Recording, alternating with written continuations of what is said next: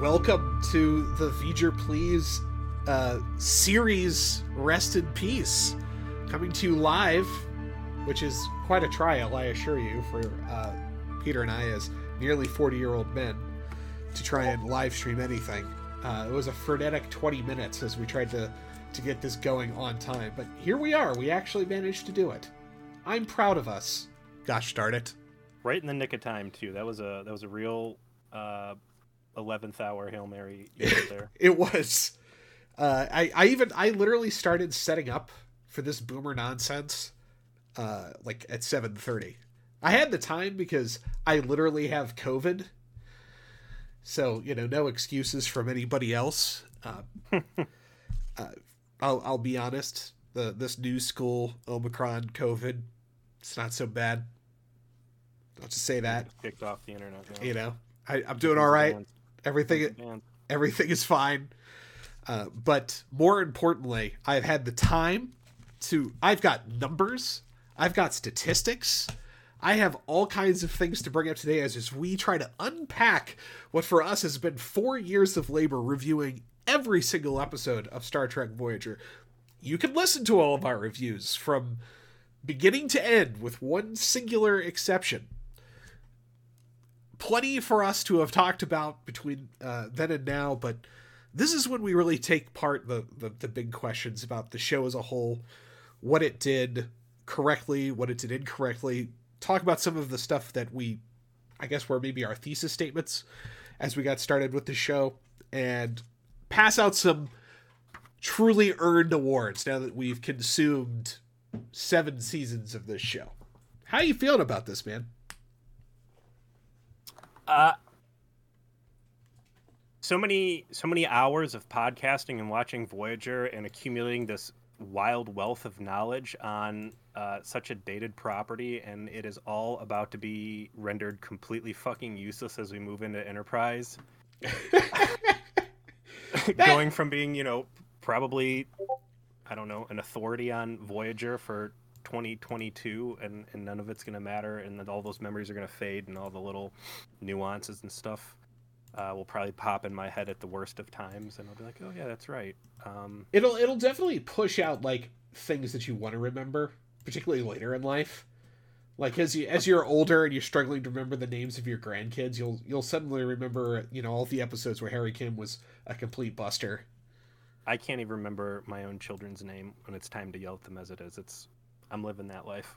Well, if you didn't have 3 blonde,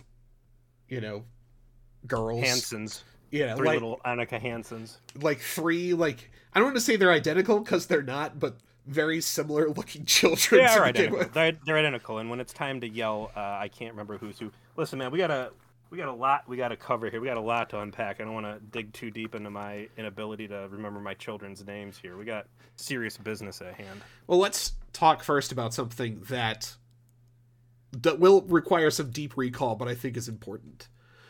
When we started this show, when I pitched it to you, when we were just talking, and then we did our first episode, there were a couple things that I said that I want to revisit. And I'm sure you did the same thing in kind of reviewing things for this show. I went back over a lot of the material that were recorded before, particularly our season reviews and particular episodes I thought were worth revisiting. And the things that I mentioned, it's interesting to look at them now in retrospect. So I'm going to remind you. I said, Voyager is the unloved child of Berman-era Trek, is how I phrased it. I said it was the first show that was not syndicated. It was a network anchor, and so production was approached differently. And that when Voyager started, it was at a time when Trek was in a place of ascendancy when it comes to its status as a pop culture franchise. And by the time Voyager ended, it was clearly second tier. It had degraded in terms of its cultural cachet. So, looking back at those, I feel like calling Voyager the unloved child of Berman-era Trek was actually incorrect, because I think you and I have learned that there are people who really do love the show. Again, big surprise there being the international community, and all I have is availability to bias to go on and our own personal anecdotal evidence. But like if there's a pie chart, right, and then you got to cut the chart of the pie that is people who like Voyager, and then the smaller portion of that pie, people who like Voyager enough to listen to a podcast, and then an even smaller slice of that pie, people who like Voyager willing to listen to a podcast, specifically a profanity heavy, very critical poop and fart joke podcast like ours. And then just the amount of female audience that we have, which is unprecedented. Lots of surprises across the board on all that stuff. Sorry, just 1 second here. Leave me hanging on this comment show. So yeah, I mean, there's a huge fan, and I think that we've also seen that fan base grow, even in the amount of time that we've been doing this. COVID and the binge culture has really gone hand in hand, and a lot of people through Facebook groups, exposures, or whatever else, like just Voyager caught on like wildfire. And one of the very early things we said back in season 1, Rip, I think, was how well a lot of things about Voyager have aged, specifically choices like making Janeway a woman captain, the multiracial crew, things that to you and me today in 2022 do not look out of place at all. I'm sure were a real big fucking deal to a lot of people back when this all started in 1990, whatever. And just a great play by the production team for that longevity, but I think it's fair to say that may have given them a rockier start from fan acceptance off the jump initially. I want to bring up some data, okay? Because you mentioned who would stick with this show. When we were in some of the, I guess, the lower moments of season 7, you became, I would call it, despondent over like who is still watching this show, who would stick with it. And I think it's worth exploring the production metadata when it comes to who was watching this. How was it important in terms to its place in network television at the time? And how does it stack up with where Trek was versus what it was while Voyager was around? So back when TNG was wrapping up in 1993, it's harder to know exactly how many people were watching it because it was syndicated, so each market was different. However, if you added it all up in aggregate, it was about 10.83 million a week. Okay? Which, at the time, was good. It would have been like top 50 television shows, but by no means was it like ER or Seinfeld, which were shows that were literally pulling in double. You know, you're talking about 20 to 25 million people. That, you know, and just for putting it in context of today's ratings, if you look at just TV viewing, as far as live programming on television without streaming, right now the best thing on television, which is Sunday Night Football, is 10.2 million. So TNG outstrips all live television presently airing today. But it's a different world. Yeah, it's a different world. There are comparisons to make. It's a different world, but just to show like how different this whole world is now. So Voyager finally gets its start, okay? And when it got its start, as we have mentioned many times, it is the network anchor for the UPN. And the UPN was a way for Paramount to try and create a broadcast network primetime programming lineup that would be played on a lot of secondary channels in major markets. This meaning, so you have ABC, NBC, CBS, Fox, but then you'd have basically UHF superstations that are super regional. Like for Cincinnati, it was Star 64. And Star 64 didn't have a primetime programming block because it wasn't affiliated with any network. They could just pull off what was in syndication and have anything original. And this idea was, we'll create these original programming blocks for these channels that will then affiliate with us and pay for this programming. And they'll get this new programming, it'll draw in more viewers, it'll get them ad revenue. This is what we're going to do. And when Voyager's first season, it was far and away UPN's best show. Not even close. Its first season, it averaged 7.9 million viewers. Let me jump in real quick. Okay. All right. When you say it's its best show, do not discount Nowhere Man. I fucking love Nowhere Man, and like when I think UPN, first and foremost in my heart is UPN's Nowhere Man with the hidden agenda and like, I don't know, some real quality 90s conspiracy TV. But yeah, I mean, Voyager, and how could Voyager not be the biggest part of that network? I mean, you've got big money going into this, and you've got one of the authorities of broadcast TV coming in with a premiere product. They didn't half-ass it. Well, I mean, season 1 they half-assed, but like on literally half-seasoned it too. I mean, let us not forget. Which is interesting too. I mean, you've got such long episodes. Why was that first season so short? Were they just rolling the dice and they were like, we don't want to go too deep on this thing? Like, I don't know. It could have been a budget issue. It could have been when the channel launched. That I don't actually have the deep lore on. Like, was it that the channel launched halfway through the TV season, so they only produced half seasons for everything? Good question. However, as the show went on, viewership continued to drop. And when it wrapped in the 2000-2001 TV season, it was no longer UPN's biggest show.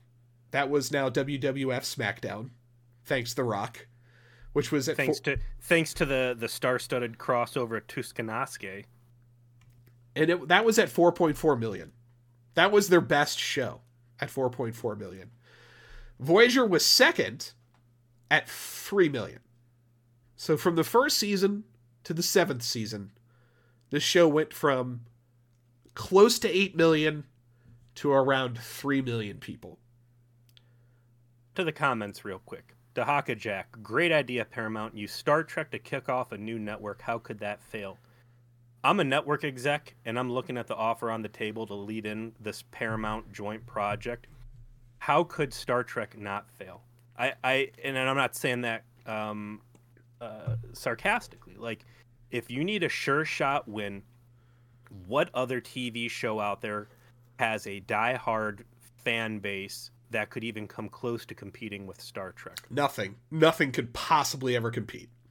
So, like, yeah, there might be more popular TV shows out there that we'll be able to compare Voyager with down the line, but Star Trek as a franchise, I think that on paper looks like an incredibly solid choice. Again, like everything Joe said, when you're coming in fresh off of TNG with a couple seasons of DS9 burning it up, like, yeah, man, that thing should be a locked-in solid win. And as you go on, Joe, I'm sure you're going to start bashing up Voyager with bad viewership numbers. It's a testament that you do have this rock-solid fan base, and even the diehards you couldn't keep around.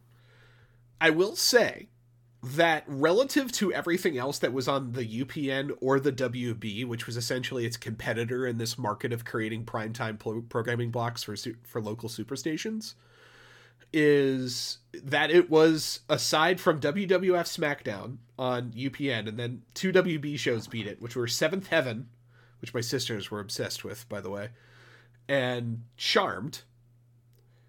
That were the only shows in that strata that beat it. And that meant it was outdrawing, at its nadir, at its lowest, it was outdrawing Buffy the Vampire Slayer, Dawson's Creek, Felicity, Angel, Roswell, Gilmore Girls. Like, all of these shows that I think have cultural cachet. Like, Gilmore Girls got rebooted on Netflix for an extra season. Like, Voyager's ratings dropped off huge. It wasted a ton of pop culture cachet. I think that has to do with a lot of the things we're going to tear down regarding the show's approach overall. That said, it still crushed nearly everything that was quote unquote a competitor to it. So those diehards were of such numbers that even the vaunted Joss Whedon shows at their creative peaks, okay, at their creative peaks, couldn't touch it. Well, let's get into why. So, the big question that I wanted to unpack before we give out any kind of awards was, how good is this show? All right, like, it clearly has moments. You and I are on record for hours talking about it. It has some bad ones. We're on record. But what's the final judgment? Like, what was this? What was this experience we had? Was it good? Is a kind of basic ass question, but in the end, I think it's really the right one to ask. It's also very complicated. Who are you? And that ties right back into your earlier comment, who was the intended audience? Who was around by season 7 when we're still doing these bullshit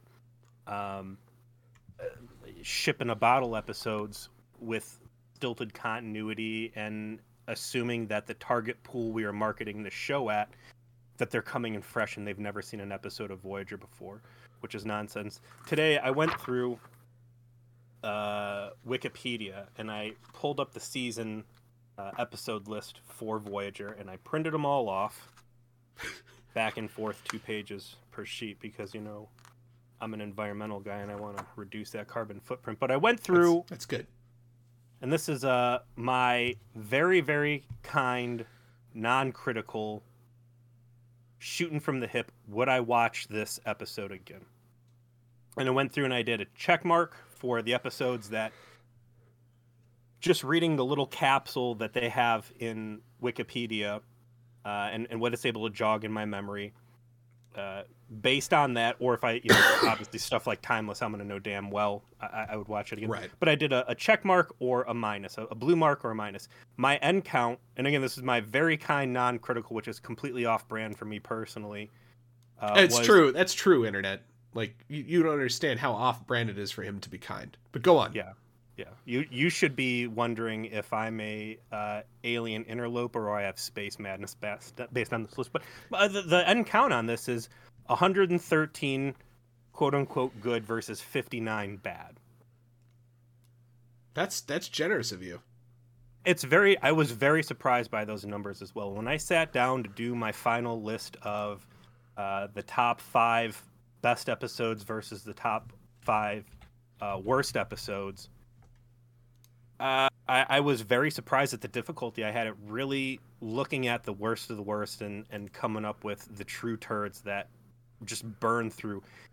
Maybe it's because time heals all and, things fade in the background. But again, you and I have had this thing under a microscope for years now, needlessly picking apart. I was very surprised to be able to come at the end of all of this with such a genuinely fond outlook for what I really expected to hate in a lot of cases. Can I ask? I want to ask a calibrating question, just so I can kind of get a feel of how generous you were. Look at Day of Honor, which was season 4, episode 3. Check mark or not? That's B'Elanna's encounter with the fried chicken people. That is correct. What episode was that? Season 4, episode 3. Negative. Okay, you know what? If that was one where we liked some things, but we ultimately kind of gave it a thumbs down. So this feels like a relatively consistent perspective from you, because I think you really warmed up to this show. I think I even accused you of going native on more than one occasion. I absolutely went native. Yeah. Guilty. And I think maybe that's at the core of the question we're asking, which is this show good, right? Like, I think the show is good if you are someone who is a fan of TNG. If you liked Star Trek The Next Generation and you watched it all, then I would say to that person, well, if you liked that, you should watch Voyager. It's not as good, but there's enough there that I think you'll like it. That's how I would phrase it. And when we start talking about the best 5 episodes or just some of the top episodes, I think that in a lot of cases that Voyager was able to punch past TNG in terms of riveting stories. And again, I cannot tell in my head, are these objectively great episodes that Voyager was able to produce, or are they so much better than a lot of the other chained down, self-governed turd episodes that surrounded them, that they just seem that much better by comparison. And I gotta say, in cases like Timeless, Year of Hell, a couple of my other ones I really liked in there, Deathlock, Worst Case Scenario, Lifeline, like, I think, like those, that's just legit great storytelling and it realizing its own potential and able to surpass a lot of that. I'm going to disagree with you somewhat, specifically in context of that it punches past TNG in terms of drama consistently. It does on occasion, but the quality of the actor on TNG is just massively different, and it really holds back Voyager, that they are saddled with serious non-talents in their major in their major cast roles. I'm not saying that consistently Voyager is better than TNG. I'm just saying that there are certain peaks Voyager is able to hit that really, I think, surpass a lot of the best of TNG episodes, in my mind. Okay, well, we'll unpack that when we do our top 5, bottom 5.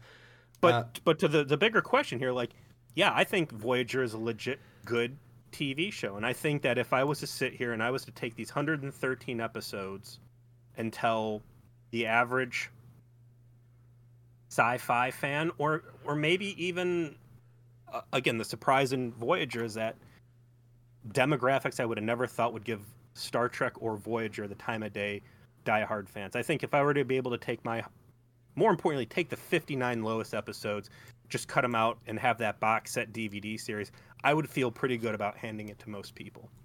Under the assumption that they're watching by 2022 golden age of television TV viewing, where if you can follow, and I think that's really a testament to the average intelligence of television viewers right now. If you can follow Game of Thrones and understand exactly how the Lannister incestuous bang party factors into everything that unfolds throughout the rest of Westeros, you can handle the Doctor's humanity progression and understand Tess's magical elf adventure. I think that the biggest negative of the show is that it never leans in too deep to its continuity. I think that's its biggest detriment. My take is the show is something that I would as I said, I would recommend to someone if they were established in Trek and liked it. I would say that it is a definite quality drop off from its predecessors. I think there's no question in that whatsoever. I don't think it's a great show.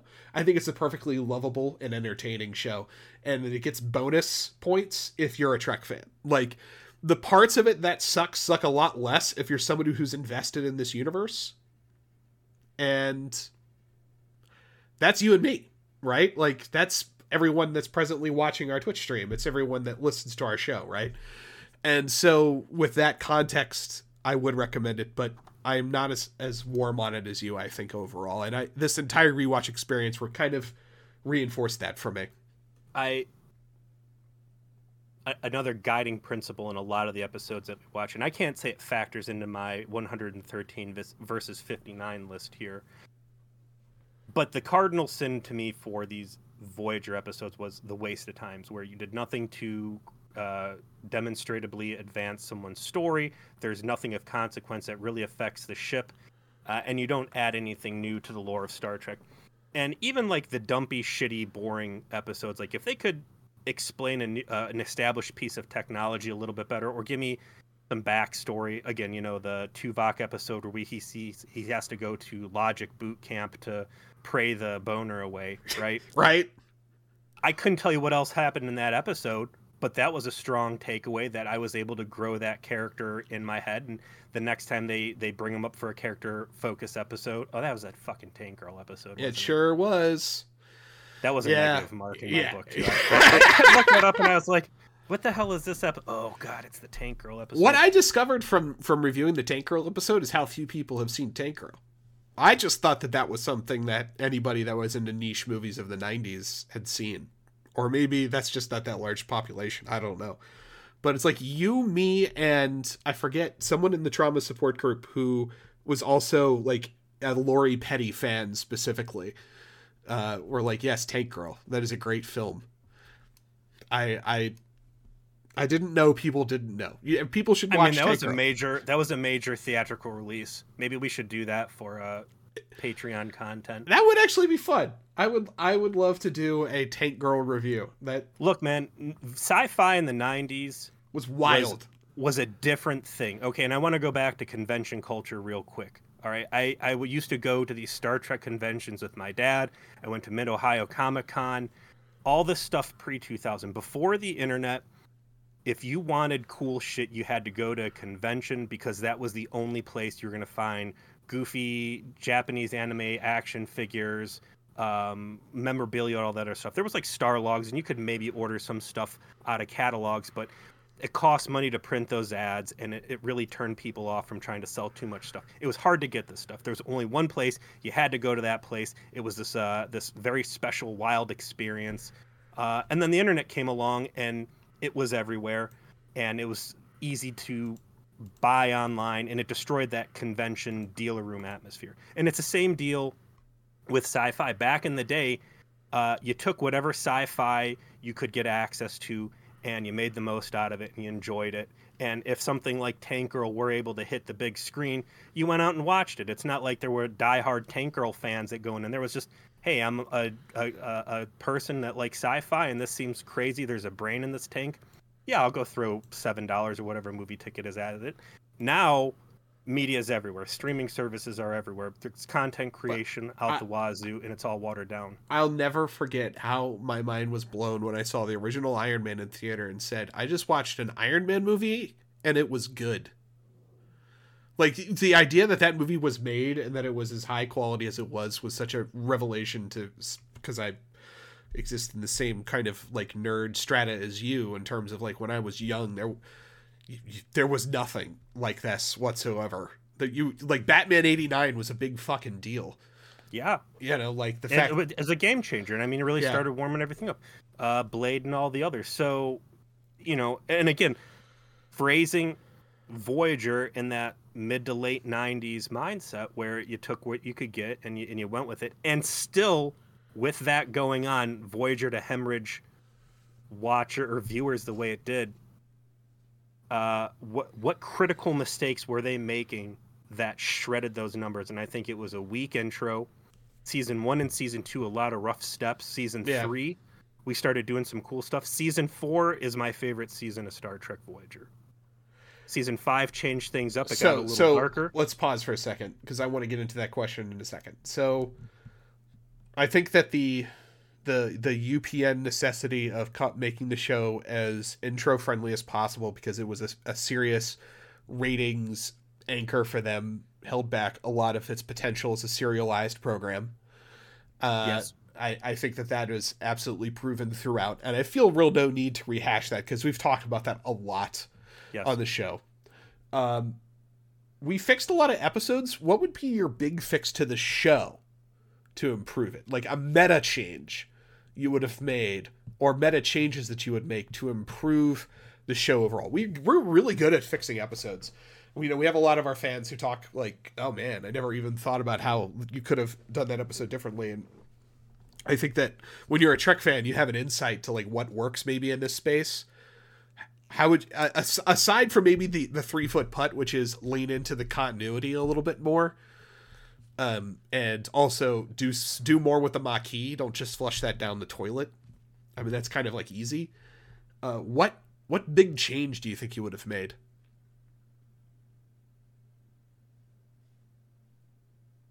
I mean, that's exactly it. Hindsight's 2020. Why is TNG loved and cherished, whereas Voyager... Someone already asked, can you fix it by firing Garrett? I mean, we shit on him a lot. he's not as bad as Wesley Crusher in the first couple seasons. You know, it's that's a low fucking bar. Which TNG surpassed. You know, they were saddled with that, and they somehow fixed it. And you know, not to get too deep into my all-time weakest shit awards, but I think they did try fixing that when they were going to write Harry Kim off the show, and then last minute he survived the Species 8472 snotworm attack, and it was Kes that left the show. I think that was very clearly them identifying Harry Kim as a big weak spot. Maybe there was a lot more complaints or legit criticism about it, and they're like, all right, get rid of this guy. We're going to bring this 7 to 9 booby character, Booby McBarbie, in, and they were like, oh, no, Jennifer Lean has to go ASAP. Garrett Wang survives the operating table. My change would have been I would have had them never encounter the Borg. I feel like the show was at its most interesting when they were doing their crazy, wild, lost in space, untamed Delta Quadrant nonsense. And I understand, like, the Borg are supposed to be in the Delta Quadrant. I feel like they should have always just been a presence on the periphery, and that Voyager was attempting to always evade them, rather than continuously encountering them. And they were a threat that were causing the wildness of the Delta Quadrant and the lack of the lawlessness of the Delta Quadrant. And I would have had the only time the Borg showed up would be the finale. Like I would say if you were going to have the Borg be in there, continue it off of the major motion picture blockbuster First Contact that collapsed and destroyed the Borg, and have some little defective pockets of space where there's still a defective Borg presence, maybe, or things thrown into chaos there, and areas that were previously heavily Borg now being ransacked in this weird gold rush environment. I think that would have been an interesting way to handle it. But, you know, the bigger question you're asking is, how do you fix Voyager? If you're talking about fixing the low viewership numbers, I think by the time they really get hot and heavy in the Borg, the damage is already done. Yeah. They're already at low points. And those Borg plays, when they start bringing the Borg out, when they start sweeping away the Dians and Kazon and a lot of the other innovative stuff they were doing in the Delta Quadrant with new species and shit, and you start getting Borg and Romulan and Klingons and all this other next-gen DS9 stuff in there, that's the Jason Andrews in Think Tank and this other stuff. That's them trying to claw eyeballs on the screen. And again, the damage is already done. Lastly, so to fix Voyager, you call it the 3-foot putt, but it's just that. Don't go with this episodic don't go with this ship in a bottle, self-contained episode things. Start building these characters. I'd be very curious, like anybody out in the audience right now who's able to chat, like the people who were watching this stuff initially when it first came out, were you aware of the fact that B'Elanna Torres always fell down the exact same character hole of, gee, I hate being Klingon, but then 45 minutes later, you know, I've made peace with it until we tell the story again 6 episodes from now. That they literally repeat that loop over and over and over again until the last possible minute. And they just don't have time to replay the loop again. You know, like it replays again in its 7th season, but then they're at the end of the show. So it's the last time they do it. In the comments, throw in there, like, the people who watched this thing inaugurally as it was coming out, like, what were your big complaints, if any, as you were watching this TV show? The stuff that would really make you roll your eyes. If you had friends that bailed on it because they were sick of it and wouldn't watch it, like, what were these people quitting for at the time? You know, again, I was a huge TNG fan. I was playing the Decipher CCG every Friday at Mr. Cards and Comics. I was memorizing all these cards, and I never touched DS9 and or Voyager. And I'd like to say it's because, you know, I was this hot shot in high school, and I was busy going to all the cool kids parties and having all of the sex. I assure you that sure as fuck was not what was going on. I was still a turbo nerd, and for the life of me, I can't sit here and tell you why I turned my nose up at Voyager specifically. And I think it's just because I was too wrapped up in TNG, and it was Star Trek that wasn't TNG, and I was a little dickhead, and I resented it for that. I call this last piece before we get into the awards the Tale of Two Shows, which is I feel like seasons 1 through 3 are dramatically different than seasons 4 through 7. That seasons 1 through 3 reflect, I think, some of the best possible ways that Voyager could have approached its storytelling in terms of the Wild West, but that seasons 4 through 7 are more cohesive narratively, yet way too reliant on things like the Borg and Seven of Nine. Which was better, basically the Cass version of the show or the Seven of Nine version of the show? If I can cut Kes and Seven of Nine characters out completely, then I'm going to say the first portion, because I ended up liking all the innovative stuff that they did, trying new things, moving away from established canon and being able to try and tell these very unique stories. Once you add 7 and 9 and Kes back in, 7 took so long to get good that I'm still going to stick with Kes. And I still think that ultimately Kes was a better character. I think the real question there is, cutting the writing room and the production team a break, like, would Kes have been sustainably good? Like, Jennifer Lean, her acting chops were there, and I felt like she really brought a warmth to every scene she was in. I think you would have really had to continue to mute her Jedi powers. Otherwise, it would have just become this silly thing.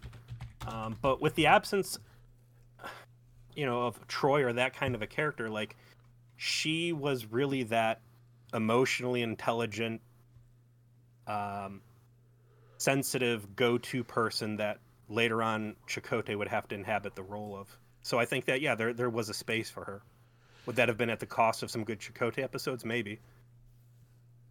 I ultimately largely agree with your assessment. I guess my biggest shock to rewatching everything was I recalled 7 of 9 being a good character, but I recall 7 of 9 being a good character because season 7 was the most recent one I had rewatched. And that's where 7 of 9 really comes together as a character, and you really appreciate the journey she's gone on. But yeah, like you said, she just kind of dithers in a fucking silver cat suit for 2 seasons before they figure out what the fuck they're doing. And that definitely wore on us as reviewers, as we're like, please not this again. Please not Robot Lady does Robot Lady things again. Like, please do something here. In season 6 they do, and then it pays off in season 7. Like, that there is a journey there is an arc there, and they allowed it to develop. But Lord have mercy, it took them a while. And Cass was, I think, just a much better character. Like, I mean, Cass and Neelix wound up being some of our unironic best characters on the show that we enjoyed. Nail me to the cross on it. And I said awful things about Jennifer Lean, which I apologize, and I don't know if the fans still out there that called us out on being shitty about that, but absolutely right. I would have never in a million years thought that Kes would hit that place in my favorite pantheon she did, let alone fucking Neelix, who, again, was legitimately written awful. The jealousy stuff, like, they really poisoned that character, and I think that that the actor ended up getting sick of the bad writing and decided to just start having fun with it and being a little shit, and that came through and made me enjoy it. Let's touch on the chat here real quick. People are chiming in on things that initially turned them off to Voyager. B'Elanna Torres's portrayal, which very fair because they just beat you over the head with that story over and over again. That they didn't accumulate tech and potential crew they encountered, and that infuriated me as well. And that's one of the big things we looked at BSG, where that Ronald Moore did all of that and made all the wildest dreams come true about persistent ship damage haunting the Battlestar as it got deeper in, having to fight to find resources, stealing technology from the enemy. Yeah, I mean, Battlestar Galactica is Voyager's premise, except just the dark side of it, like, just fleshed out to be as realistic as possible. That was the entire intention. You can see it so much more clearly after watching Voyager, that he just got burnt out and was like, I'm just going to make your show better. And he did. But you do see occasionally Voyager will grow and have new cool stuff. But then there's stuff like, I I think it was Vis-a-Vis that was choking as a two-way street where the shape changer tries to seduce Tom Paris away from the crew, and they've got this super duper technology on the Type 2 shuttle that lets them like fold space or whatever, and they have it. They bring it back on the ship to never be talked about again. That was infuriating. The boring filler episodes, and that's the cardinal sin. All right, that's how you fix Voyager. Take those 59 episodes and throw them in the fucking trash, because that's where they belong. Those completely poisoned the experience. They didn't add anything good. They were boring dud episodes, you know. And maybe I'll get around to posting this list in there. Innocence, that was a space Amish Tuvok in charge. Scientific Method, that was the space elf. What was it? Headache pill testing or something? It was, yeah. False Prophets, The Swarm. These are your worst episodes? These are just ones that I put, you know, this is part of the 59 that I would not watch them again. I would not recommend someone else watch. Once Upon a Time. Well, I think we're finally to the listing part of this show. So let's get into that, because some of the questions that are being asked, I think, are going to be answered by the rationale for some of our selections here. So the first award I actually have is actually best season and worst season. My best... Oh, come on. How about the fucking...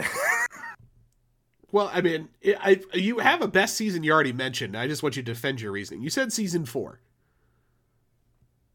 Yeah, season 4. So defend that. Why is Kes a better character, yet your favorite season is the 7 of 9 intro season, I believe is what was asked of you? Because you didn't have to be a good episode to have good scenes that people put on. And Kes always... Jennifer Lean always held up her end of the bargain in a scene. She always brought warmth and dedication, a viability to any of the dumb lines that they'd have her read. And sure, you know, she'd have her dud like a Lojum here and there. But season 4 is really where we still had that Wild West component. We hadn't really fallen into the Starfleet. We didn't go too deep into the the rehash of some TNG type stuff. And, you know, we really started breaking out of our old character loops. B'Elanna Torres specifically started seeing some pretty good growth in that episode. And I think minus like Scorpion Part 2, which was an awful beginning to that. Oh, well, we'll get to Scorpion. We'll get to Scorpion. I mean, you got the Years of Hell in there. You got stuff like Mortal Coil. That's a really thought-provocative and bold story to tell.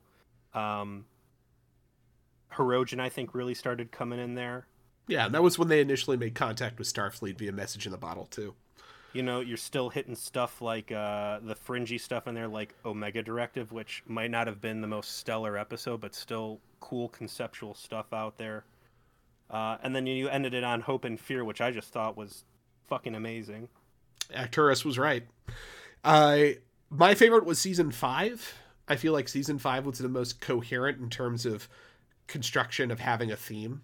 It was the kind of the everyone gets their comeuppance, everyone has their time in the barrel season, darker than most, but I think it really worked. I think it made for some really compelling episodes that had Timeless, that had Bride of Chaotica, which was actually, you know, quite different. It was more fun than anything else, but it had a great hit ratio, in my opinion, going back through it, where even like stuff like Infinite Regress, which was a 7 of 9 episode where her like one of her implants isn't working correctly and she starts cycling through other personalities.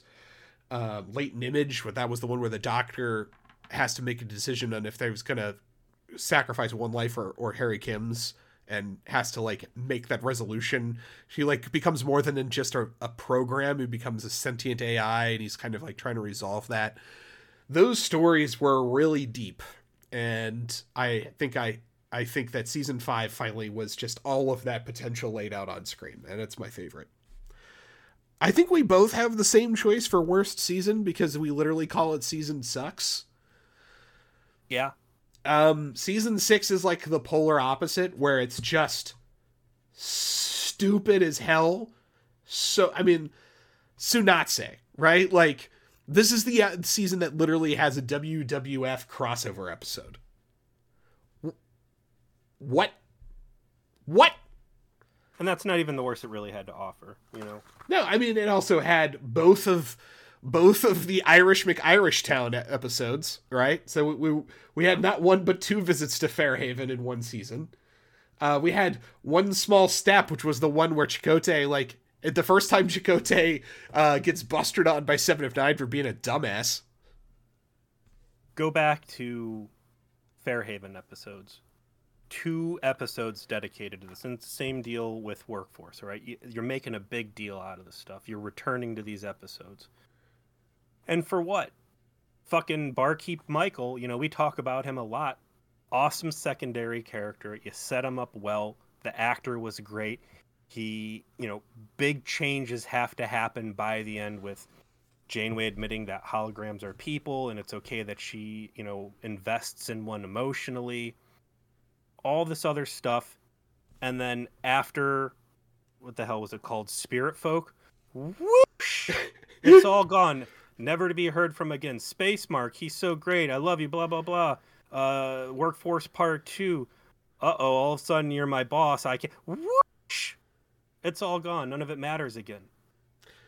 Waste my fucking time with this stuff. Like, get out of here. My favorite of our, like, fixes of things was how we would have used Barkeep Michael more often. And, like, put the fucking mobile emitter on his ass and, like, sent him out to do, like, things that an Irish barkeep would have been good at. Yeah. Even the worst of the show could have been better used. But, yeah, Season 6 is Season 6 for a reason. It is really awful in large stretches. Like, this is the one where they had Fury, like the Cat's comeback episode that was just a shitter.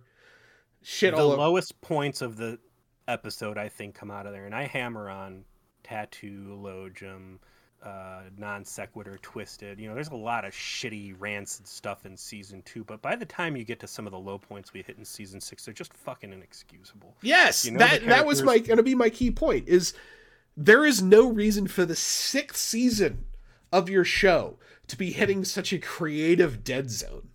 Like, what the fuck? If you just ran out of compelling stories to tell, then you do Alice? Like, come on, you're ripping off Christine? Really? Come on. You know, Alice shows up in my notes a lot with, like, vitriol and hate. And I'm thinking back, and I try to remember on it, and, like, I want to hate the episode because I know it's a fucking miserable episode, but I just had so much fun watching Tom devolve into this stubbly, clearly sick, trash bag wearing lunatic that everybody just tolerates. And crazy Janie was like, oh, Bellotta, boys will be boys. It doesn't matter that he throttled you and tried to kill you in the shuttle bay. Everything's fine. It's just so fucking absurd that I can't help but... Tom's friends are so terrible. They don't recognize when he's wearing a trash bag and is clearly not showered in 3 days. Come on, please. He's going crazy. Look at these goofy... Oh, you know, Tom, he's always starting this fad. Do you remember 2 months ago when he got everybody on the ship... Aldo start wearing FUBU and Ralph Lauren. Yeah, what happened to, like, the idea of Tom starting trends that could have been self-destructive? Like, I looked up in the computer about crystal meth. Let's To be fair, and as I think they do a great job establishing by the time we hit Endgame, and I can speak to you from my own experiences, that you knock a lot of your stupid bullshit off when you settle down into the family man role. And I love that when Harry's like, come on, Tom, let's go on a suicide run and go scope out the Borg nebula of death. And he's like, no, dude, I got a kid and I'm going to go to bed at 9:00. Goodbye. Let's do top 5 and bottom 5 episodes. What do you say? Are you ready for this? It's going to be hard. And again, 113 to 59, going through and compiling my best episodes, tons to choose from. I was shocked that it was as hard to come up with a list of worst. And I'm not going to turn my webcam around, but I got a fucking list taped to my wall over here between 1, 2, and 3 with, like, the worst of the worst, or so I thought. You go first. All right. My top 5. First, I do have a runner-up, an honorable mention, which is Living Witness, which I recall being one of my favorite Voyager episodes in And in retrospect, it's not that it's bad. It's just that I did, in fact, find 5 more that I think I liked more than Living Witness. And if I have a positive thing to say about Voyager, it's that something that I thought was the best, which was Living Witness, didn't end up actually making the cut, because there was enough that I felt was better than that. But Living Witness is still amazing. I think it's a great Trek episode overall. I love the mirror universe hammy nature of how everyone gets to do their scenes of the past version of Voyager that's ill-remembered. Fantastic, good message. It's very strong and holds up. It's my runner-up. So my top 5. Number 5 is Warlord, which is probably my favorite Kes episode. Fair, yeah. And there's great fucking Kes episodes out there. Yeah, that's the best one. I think that's the one where she's got to be all over the place, right? Where she's Kes, but then she's also the sexy vampire cat warlord, slinking around in her leather pants, telling everyone that they're going to bone later, like being weirdly like torture flirty with Tuvok. Blood tubes spraying alien blood out of people's face holes. Murdering people with her mind. And then you have this psychic confrontation at the end where like she uncorks Don't forget the orgy. Power. Yeah, no, I mentioned that. I mentioned her waltzing around telling everybody they're gonna bang later. I mean, it's a key part of the experience. But of all the Kes episodes, that's my favorite, and so I think it deserves mention on the list. Number 4 is Worst Case Scenario. It's just a fun Voyager episode. Is very specific to Voyager as a premise of like everyone's hard up for entertainment. So the idea that an unfinished security training program that's essentially a kind of fan fiction of Voyager itself turns out to be an underground hit that everyone participates in. And also it ends up being a Secret Seska episode. It's just... And then I'm touching myself under this table right now, anybody who's watching. And of course, Jack made an actual game out of it, so you can't deny it. Number 3, Bride of Chaotica. Yeah, I knew you were going to have that on. Yeah, it's the funniest Star Trek episode ever made. I adore it to this day. Janeway as the Spider Queen and having to like LARP, and her difficulty in LARPing, but then getting into it to the extent that even when they're done wrapping up the problem, they have to finish the story, right? Like, it's done, they can turn it off now, but no, we're gonna finish doing all of our LARPing because we're in character now. I like the idea that Tom had a wacky adventure that he had to rope everybody into, including his boss, right after he got done with his prison stint. Like, timing couldn't have been better. Yep. Number 2, Year of Hell. It's the Voyager movie, and it certainly, as a standalone experience, was amazing. Space Boddicker as the bad guy, probably a singular, villainous turn on the show, quite frankly. It's not my number 1 because it has 0 consequences to the rest of the storyline of Voyager. It's a huge mark against it that it's literally a bottle episode, and none of the cool stuff that you see happen in it ends up mattering, including, as we often lamented, like 7 of 9 and Tuvok being buddies, and this happened over the course of the two-parter, that they apparently had this close relationship because he was reliant on her and she was part of the reason he was blinded and all of that. But I love Year of Hell as well, but there's one other. The real cardinal sin of Year of Hell is the fact that we had Kes living along her own lifeline. God, what was that episode? Oh yeah, the one where she goes back and goes forward in time and learns about the Eye. Was it Blink of an Eye? No, Blink of Eye is the donut planet. What is it, guys? Before and after. Before and after, dealt specifically with the fucking Krenim. Yeah. And she filed a report on the Krenim with all of her shit, and then they fly in there, and this fucking episode, this major motion, this super event of Year of Hell, built on time and again, and completely discards the last thing, like Not Time and Again, Before and After. Before and After, my bad. But that's some real Voyager writer room. It is. But despite that, it's still the second best episode of the show. Yes, it's that fucking good. The CG was even like uncommonly good for that point in the show too. Like the way Voyager was damaged. Take everything I just complained about Before and After, and I mean just fucking throw it in the trash. Because yeah, a great episode. It throws all that stuff. You can ignore it all. You know, a great episode. The ends justify the means, right? My top one, though, it's easy. It's Timeless. Timeless was always the best episode of the show. Everyone who tells you that Timeless is good is correct. And it's an episode so good that Harry Kim is the main character and he is the best part about it. What else can you say? Like, LeVar Burton directed it as a Harry Kim-led episode, and it is the best episode on the show. Like, that's some superpowered nonsense. Yeah, we're gonna have a lot of overlap here. I'm right there with you on Year of Hell. You know, let me preface this. My best of Voyager, and I'm gonna look like a big hypocrite here because I'm always like, I need continuity, I need this, I need that. I hate the ship in a bottle episodes. Like, looking at my picks here, there is some wild self-containment, out of the way to go in self-containment here. But I want to quote my good friend Neelix. On Talaxia, we say that daydreams are a glimpse into another world of what was or what could have been. All right. Looking now, and I've got a lot of stuff in there. Eye of the Needle, Prime Factors. Prime Factors I fucking love. And that was a season 1, right? Because that was the Skeevians. Yes. You know, great.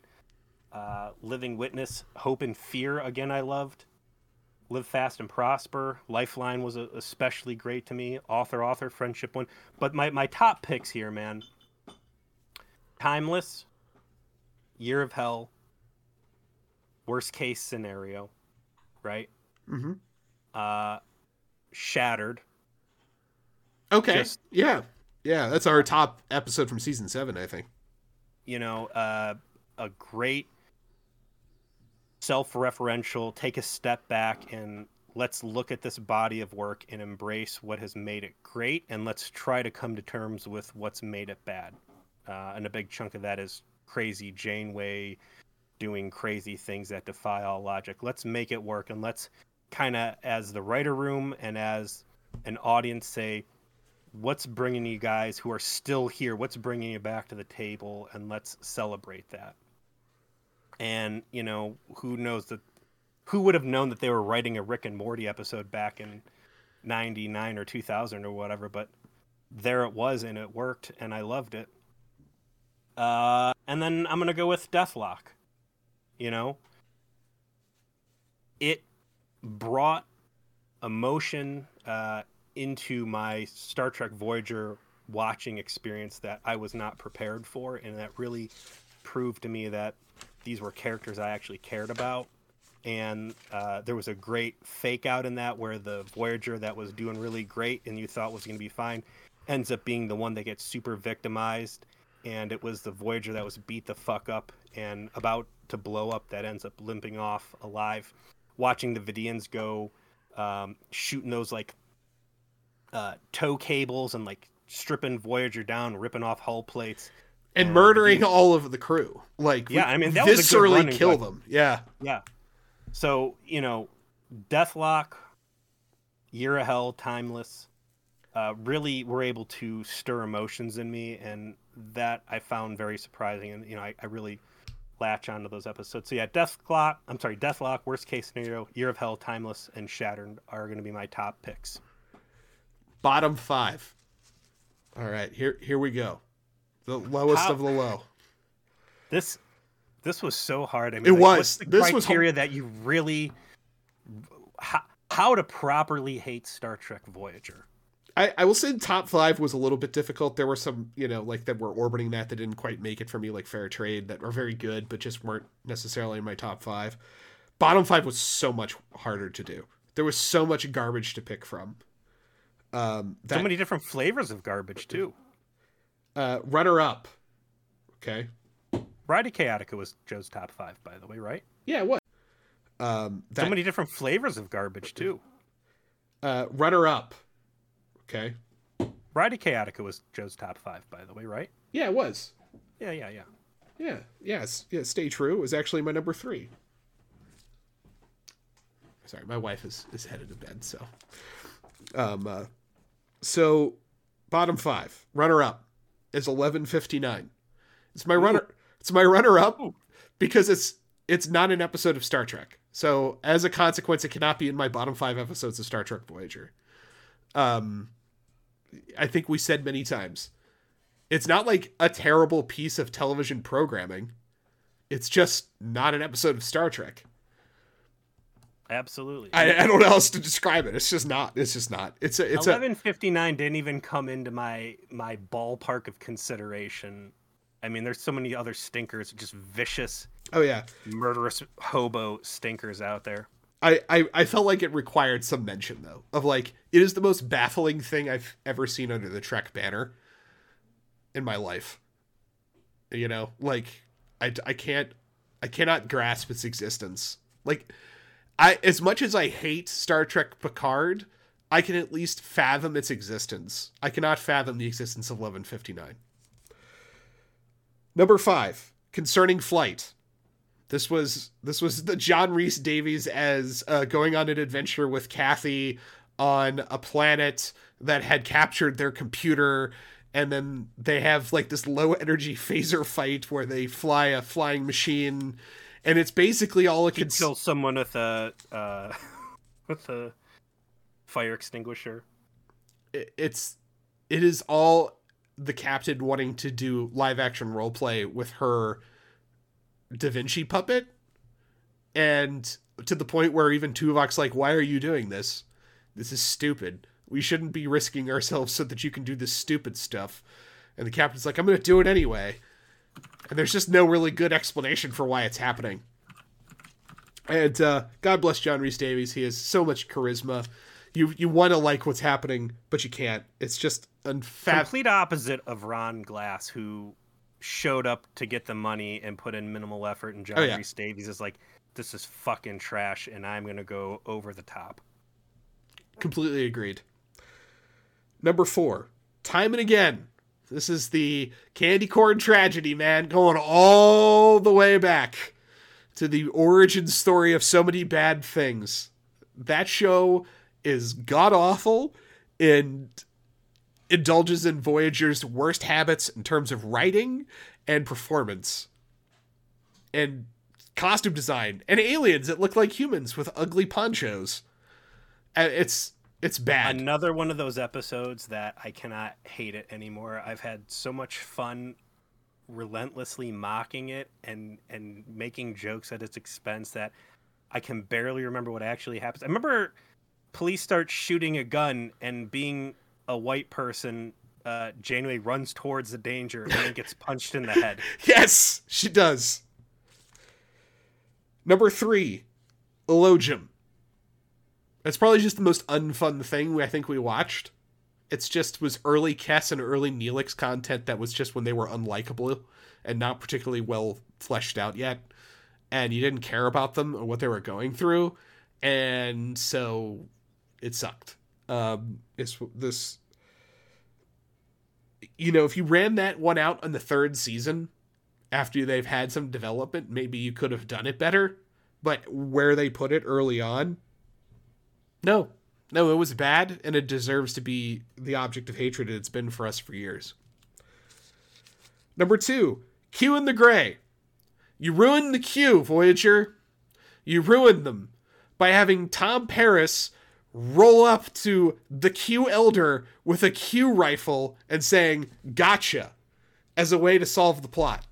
They have this hyper low energy Civil War reenactment fight for the fate of all creation, and that's how it ends.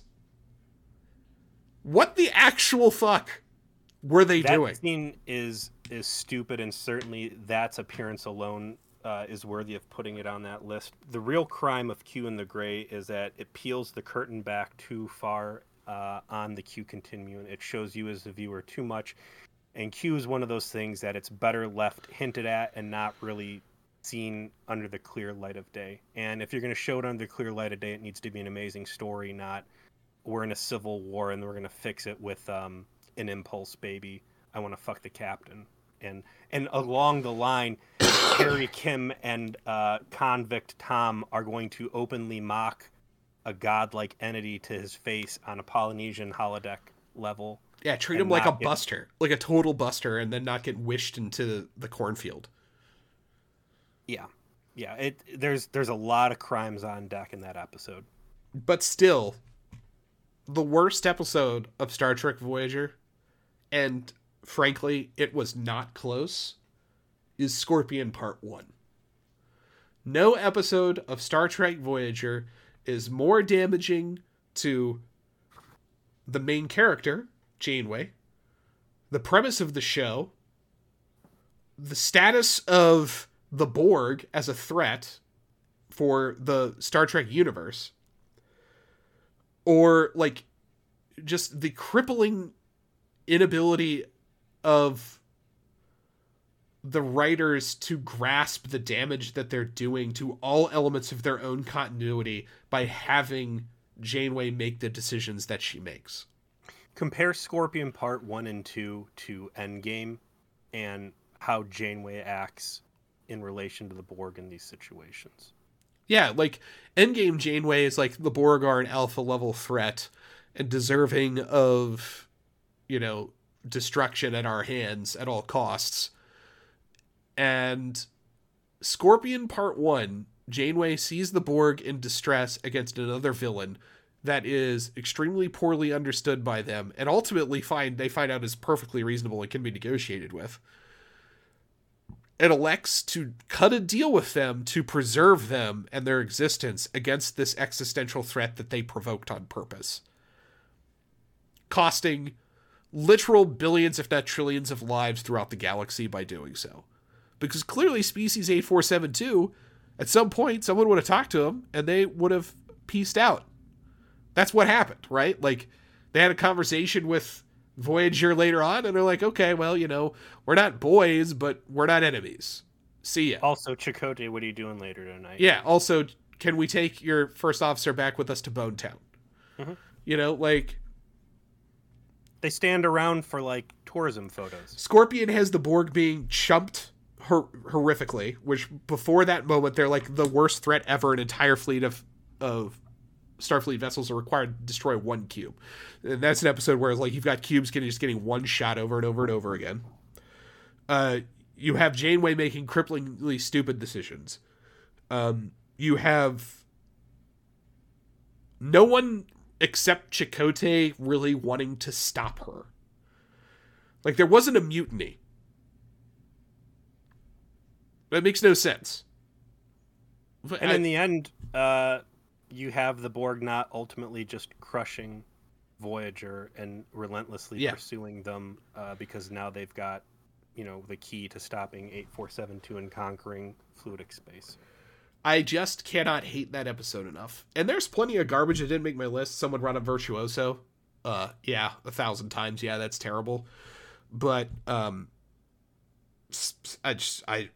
Scorpion is damaging to Voyager, horrifically damaging to Janeway, and damaging to Star Trek as a whole because of what they did to the Borg through it. And for those sins, it can never be forgiven. A couple special nomination or mentions for mine. Alice, which was so bad I just couldn't help but love. Again, it's galvanized in mine. I had a Elogium up in there just because it's a staple shit episode. And the real evilness of Elogium is the fact that whereas Alice, we think back joking about it, and concerning Flight, we think back joking about it, there's nothing fun or you know what, fucking Elogium is on my list after all. There's nothing fun about Elogium. No. There's nothing funny about Elogium. It is a vampire that stole 45 minutes of my life and then another hour to record the podcast after that, and fuck it forever. It's just miserable. I'm gonna move on. Drone. Take all the bad stuff about the Borg and then make a dumpy, shitty, low-budget CGI version that just really throws the power level out of whack and just bad for a million reasons.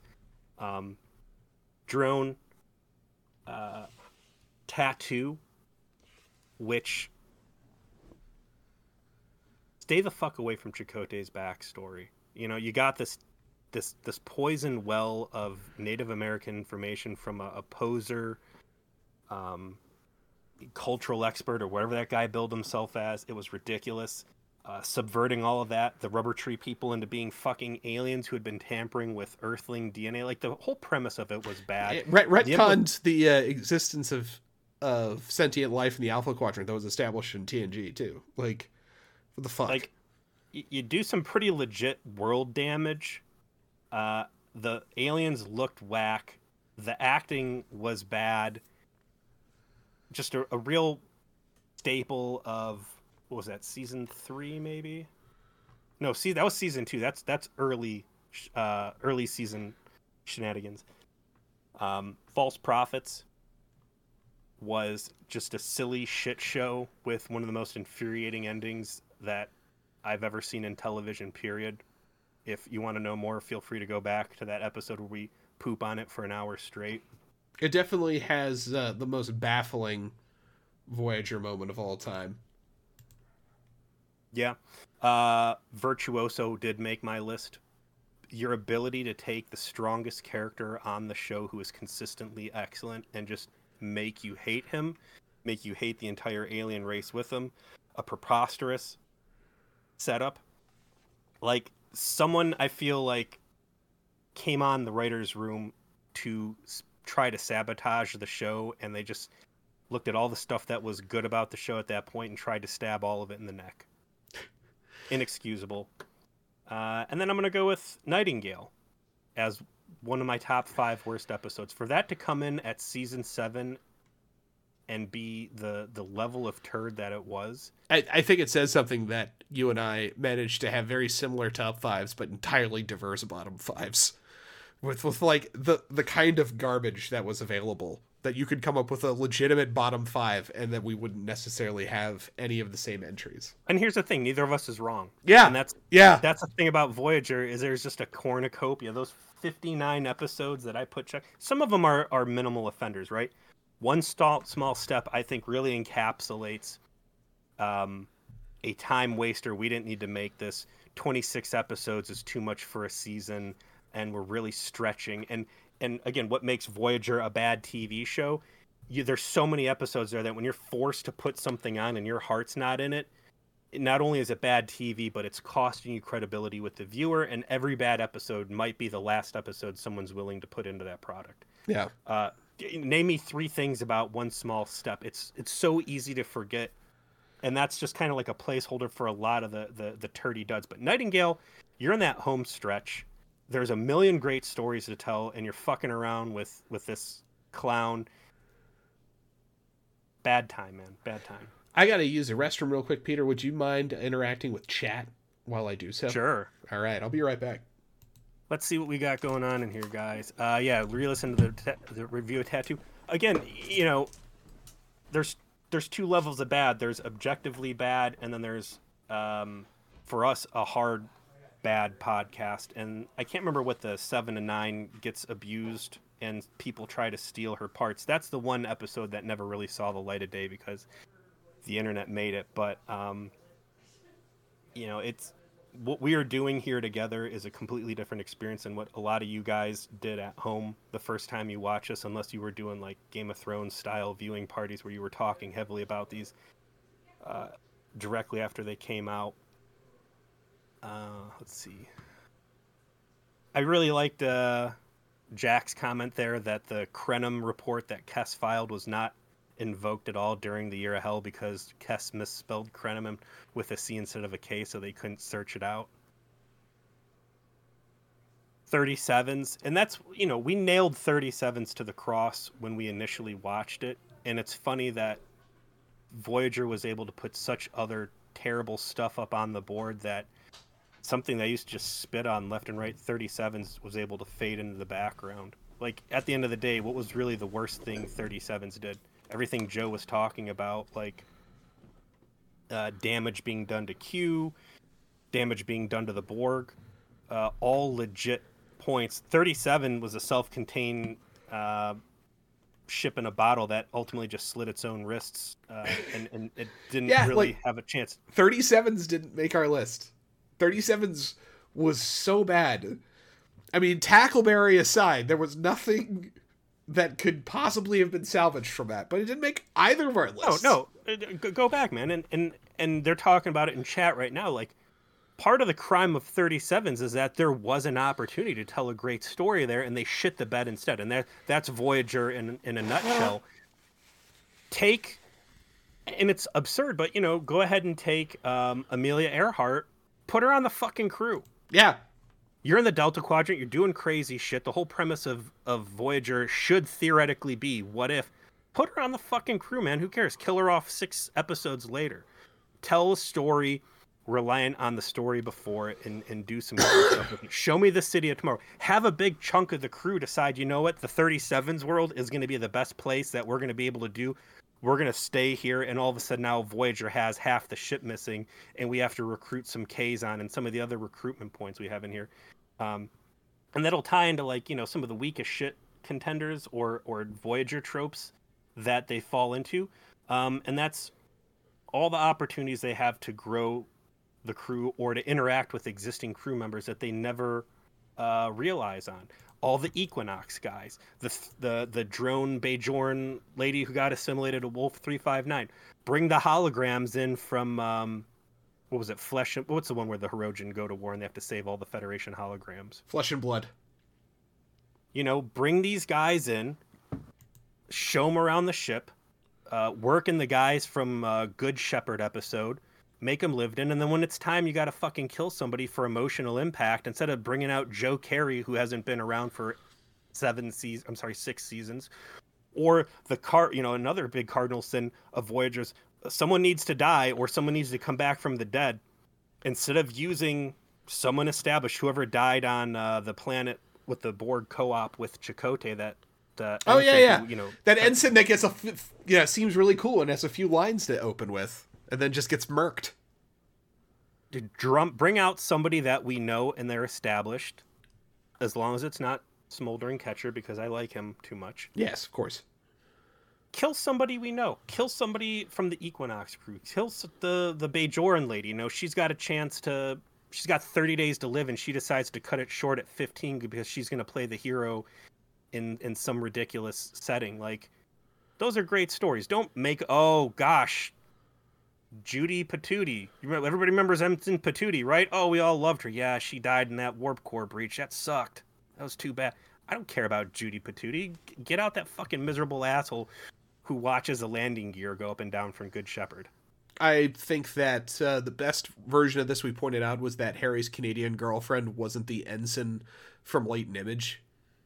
Like, that was the thing we brought up at the time, was there was that ensign that was a 90s hottie that was the one that died in Latent Image, Latent Image, where the Doc chose to save Harry instead of her. And when you had some old flame of Harry's that was also on the ship come back in his Canadian girlfriend episode, Ashes to Ashes, it wasn't her. Like, you didn't just reuse somebody that literally died, on a mission with Harry that easily could have been brought back for that purpose. Dumb. Dr. What was her name? Dr. Patel? Dr. Pell. Why is she not on the crew? At least they reused her, like, a little bit. Like, and then they did her dirty and left her to fucking die at the hands of those murderous phage-infected assholes. And let me jump in another contender I have for the weakest shit award, and that was the offhand mention, oh, by the way, the think tank cured the phage. Yep. Oh, God. Okay, so before we get... Let's get into the weakest shit award. First and foremost, though, thank you to everyone that's in the chat. We've got more people participating than I think Peter and I thought would occur. I would be happy if we got 4. Yeah, there's been like 20 people. So thank you, guys. Appreciate it. And so we will continue to interact with you guys as much as possible. And then I want to reopen the Discord once we're done recording. And anyone that wants to hop in and chat afterwards, I intend to be up because I legally cannot go back to work because of the fact that I had COVID, so I have the time. Weakest shit of all time. So many options. So many contenders. You brought up one. Offhandedly, Jason Alexander apparently Seinfelded away the phage casually. You know, this dominating element of this villainous species that haunted Voyager for seasons. Gone. I love Think Tank. And also I want to pull out from that Think Tank, too, the fact that they were able to catch up with Voyager, which shows that they had advanced warp technology that Voyager just fails to ever to barter for. It's true. Ridiculous. The original Jetrel with trying for 8 minutes to try and resurrect everybody on a moon, almost succeeding and then just giving up. Try 80 seconds. Probably more accurate. Yeah, come on. What other nomination? I know exactly what mine is. What other nominations would you like to make? All right, I feel like there's a lot more potency of hate and spite here than there were in me assembling my bottom 5 worst episodes. Off the cuff, the fucking notion that the Maquis would ever in their wildest dreams entertain the idea of cooperating with Seska. I love Seska. Seska is one of my favorite parts of the show. You're telling me that fucking not crewman Jonas, who was a little shitbag. It was Jonas. That you're gonna find out that your BFF was a fucking Obsidian Order spy, that you are a Cardassian murdering terrorist, and you are going to cooperate with Cardassian Secret Service intelligence agency and fucking sabotage your friends. Ridiculous. Pulls that whole wonderful Seska arc and collapses it right into the fucking trash. The dirty they did to Kes in Rage to bring to resurrect that character who left. It's Fury, but okay, yeah. Fury, my bad. Who left in a pretty great send off into Super Saiyanness, and to bring her back just to shit and piss all over her. And there was a good way to tell that story, and they didn't get anywhere close to it. That was a fucking war crime. Jerry Taylor permadeathing the 2 great characters on her way out just to spit on her toys so nobody else could play with them. That being Lon Suter and Seska. I don't even... Listen, the 17 people in this chat room right now don't need just to spell out the greatest, all right? That's on the Mount Rushmore. That's true. The decision to keep Harry Kim around at the cost of Kes. Species 8472 retcon to be nice dudes you can get along with, like, and all the baggage that comes along with siding with the Borg and condemning all the fucking people from Hope and Fear and everything else to die. Like, you covered that one pretty good. Borg treatment as a whole. You're going to make a big deal out of 7 of 9, and then you're going to bring in, what was it, fucking Dark Frontier, where we bring out Borg Ugg and don't do anything with it. That 7 of 9's dad, Ugg from Salute Your Shorts, didn't hit the fucking morgue queen over the head with his dildo arm and say, "I love you, honey, I'm sorry," and give her fucking closure. Instead, we had to sit through that terrible, one of 2 terrible romance plots 7 of 9 was inflicted with. Again, curing the phage in the think tank. I got my worst one here, but I want to hear what your list of grievances are, because that's really this is what the Hateful Voyage has been all about, is this moment right now, Joe. It is.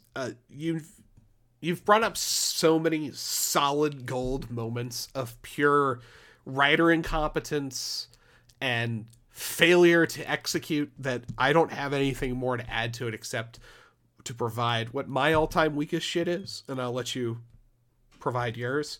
Mine is not one you've mentioned, but ultimately when I weighed all the options, it was the one I felt was the weakest shit.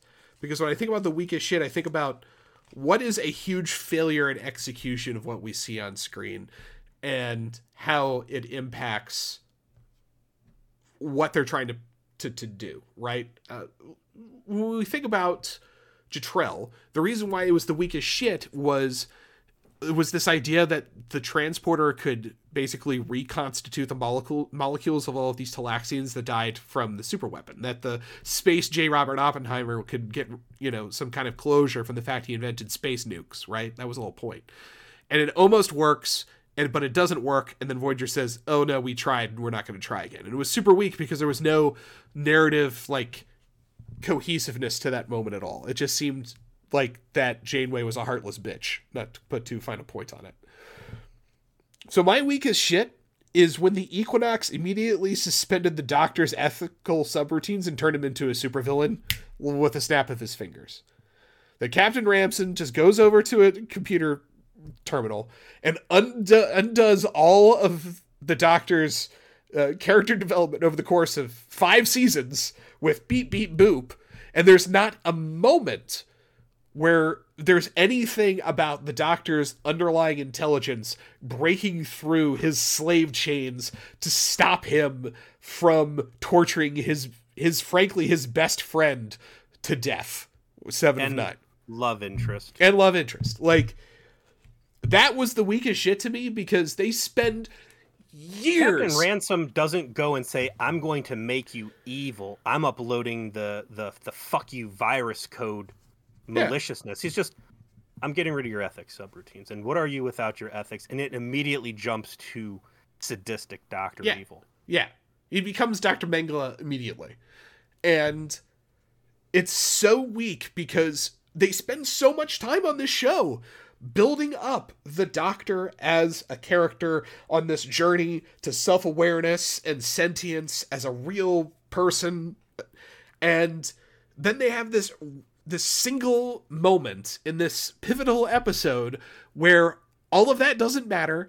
It's beep, beep, boop on a computer by a guy who doesn't know shit from dick and immediately turns him evil. And there is no consequence whatsoever for the Doctor's journey as a person about this moment. It's, oh gosh, Seven, sorry, I almost tortured you to death later. And then that is it.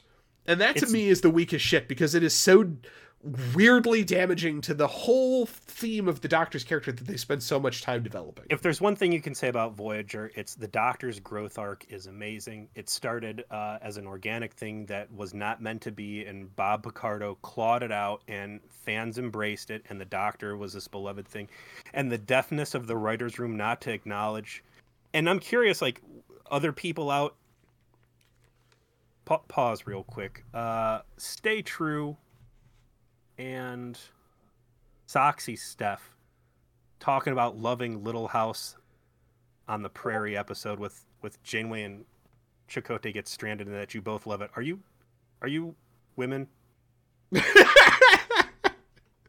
How Stay True as a girl. Yeah. It's definitely an episode that I think requires a high level of estrogen to appreciate. I'm not going to even apologize for that. I'm genuinely, I'm not surprised, but that's very interesting. And again, a lot of episodes about Voyager were for people that aren't you and me. I think it's like, it was silly, certainly not a worst episode for us, but it's very interesting to see that coming in as one of the strongest points. But back to the task at hand. People out there who watched Equinox real time, I mean, did it stand out as this crazy, not even a sore thumb, like a fucking decapitation, that the Doctor, who is the strongest, most realist human on that ship, went that fucking evil as casually as it did, and no one said boo about it? And I'll be interested to see what these look at. Because my assumption is that, I don't know, maybe just to the casual viewer, like, who gives a fuck? Not a big deal. Like, yeah, okay, well, you know, they made him the evil Doctor and they fix him, and that's just a dilemma in the episode. No big deal. Not understanding the damage that it really did to that episode. So what's your weakest shit, Peter? My weakest shit, and this is the strong contender of what's wrong with Voyager overall. You know, there's a lot of stuff we can look at, and we have looked at, where it's just a bad plot writing that, you know, fucks up the Q, bad plot writing that fucks up the Borg, you know, a little bad line here that makes the Doctor seem like a fucking a monster, keeping Harry around at the cost of Kes, Species 8472, which is Borg stuff. The weakest shit in Star Trek Voyager, what is wrong with Star Trek Voyager, where a lot of these bad episodes turn into the 59 here, is the batshit villainous writing of Catherine Janeway. The inconsistency, and that the fulcrum of most of the plots out there is, we need someone to be a fucking idiot. We need someone to act criminally stupid and negligent, and it's going to be Catherine Janeway. she is going to be the villain time and time again, and everybody is going to be okay with it and not mutiny. And then the next episode, she does nothing but care about every little exact detail of the Prime Directive. And then the episode after that, she's going to say, I don't like bullies, fuck you, invade their space, do the thing we want. And just, again, I made the joke a while ago that there's a concrete pit full of starved, vicious pit bulls. They're all white dogs, and someone with a black magic marker, and it's Federation Stickler, anti-bully crusader, psychopathic vengeance-driven Equinox, whatever. And then they throw a script in there, and the dogs fight and bite each other, and whatever dog is able to limp away still alive, that's the Kathy Janeway that you're going to get in that script. And you look at the worst episodes, and you can lay the bad decisions and the bad parts squarely at her feet, and then that person simply just does not exist the next time. And you never had that with Picard. And I can't say about Sisko, but I mean, any of these other guy captains, you had a consistent portrayal, and it almost was like, well, we can't make this guy look stupid. I certainly can. I can attest to the fact that they definitely make Burnham overly emotional. I'm talking Berman era, though, yeah. Right? I'm not even laying this new Kurtzman stuff in there, but like the classic Berman era Trek, Kirk, whatever, like the captain was consistent, and the captain would have a few faults here and there and make some missteps, but just the frequency and the glee with which the writer's room puts the dunce cap on Janeway is fucking criminal, and the entire show suffers for it. Let's do some rapid fire awards. And hold on, we're here. Soxy stuff again. I'm going to tap back into this female. Yes, it was so frustrating as a young woman watching it and seeing the female leader who was awesome, but then an idiot. Hey guys, look, we're going to empower a woman. We've got this mixed crew. We're being very progressive. And on one side, I want to say that there is a strength in having flaws in people. And we'll see what happens, because I understand that Archer isn't a perfect person and he makes a lot of mistakes. But yeah, like, making the minority the bad guy, making Seska one of the most competent villains in Star Trek history ever. That's fucking awesome, man. Like, way to empower women with a bad guy like that. And you can say, all right, listen, we're making these people more human, and that means the captain's going to make some mistakes. I respect that, but just the crazy extremes they drag her across, it's unreal. She seems mentally ill with the frequency that she just flip-flops and the dumb shit she drags everybody into. Rapid fire awards. Here we go. Best single scene in the whole show. Mine's the Neelix goodbye. And I was gonna say, actually, from season 1, episode 4. So the Phage, the very first episode of the Vidians, when Janeway comes to the conclusion that she has to let them go because she can't just execute them. Like, she is this overwhelmed by how awful they are, but also that her ethics won't permit her to, like, do anything but just let them leave, because she can't do anything else.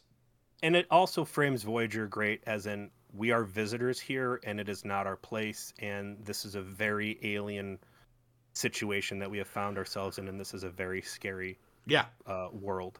I think it was one of the first times you really got a sense of her, like, oh fuck, this is going to be awful.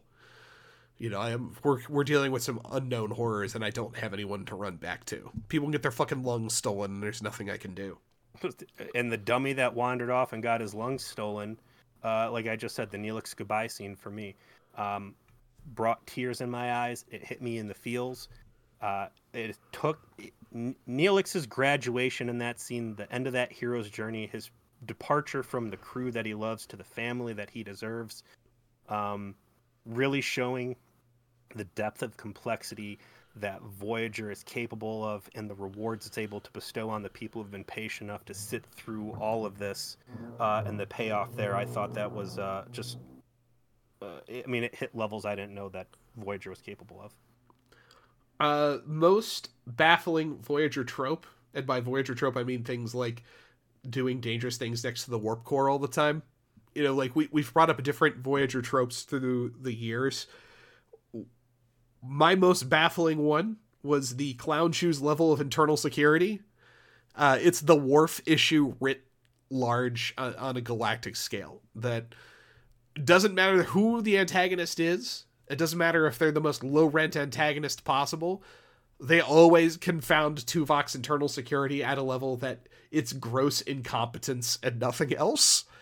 And you don't have to do it this way. Like, DS9's huge sort of innovation was their security officer, Odo, is hyper competent and very good at preventing crime. And episodes often revolve around him having stopped a bad thing from happening and consequences that occur after that bad thing is stopped, than him constantly getting clowned on. So you can do it a different way. And for whatever reason, they just went with the Worf effect, except at maximum possible fucking power. And it just becomes ridiculous. A lot of mine were contenders for weakest shit. You know, always creating a brand new character that when they needed someone to die, instead of, you know, pulling in someone we know and care about. Abandoning the Maquis crew split. It would just come up over and over again. Like, how are the Maquis okay with this? The ridiculous mercy they show the Borg. But the most baffling trope, which just gets hammered in towards the end of season 7 again, is, oops, we lost our warp core, which is that whole thing that powers our ship and might strand us in the middle of nowhere until we die. Let's send out one death cart with 2 people. So that was from season 7. That was pretty recent. Season 7 and B'Elanna's bad day at work when the fried chicken. For the fried chicken people. Oh yes, of course. It's a trope. It happened twice. It's a fucking trope. All right. All right. Okay. Okay. I accept this. Best. We're trying to get home. We need our go juice. What was the best V'ger Police inside joke?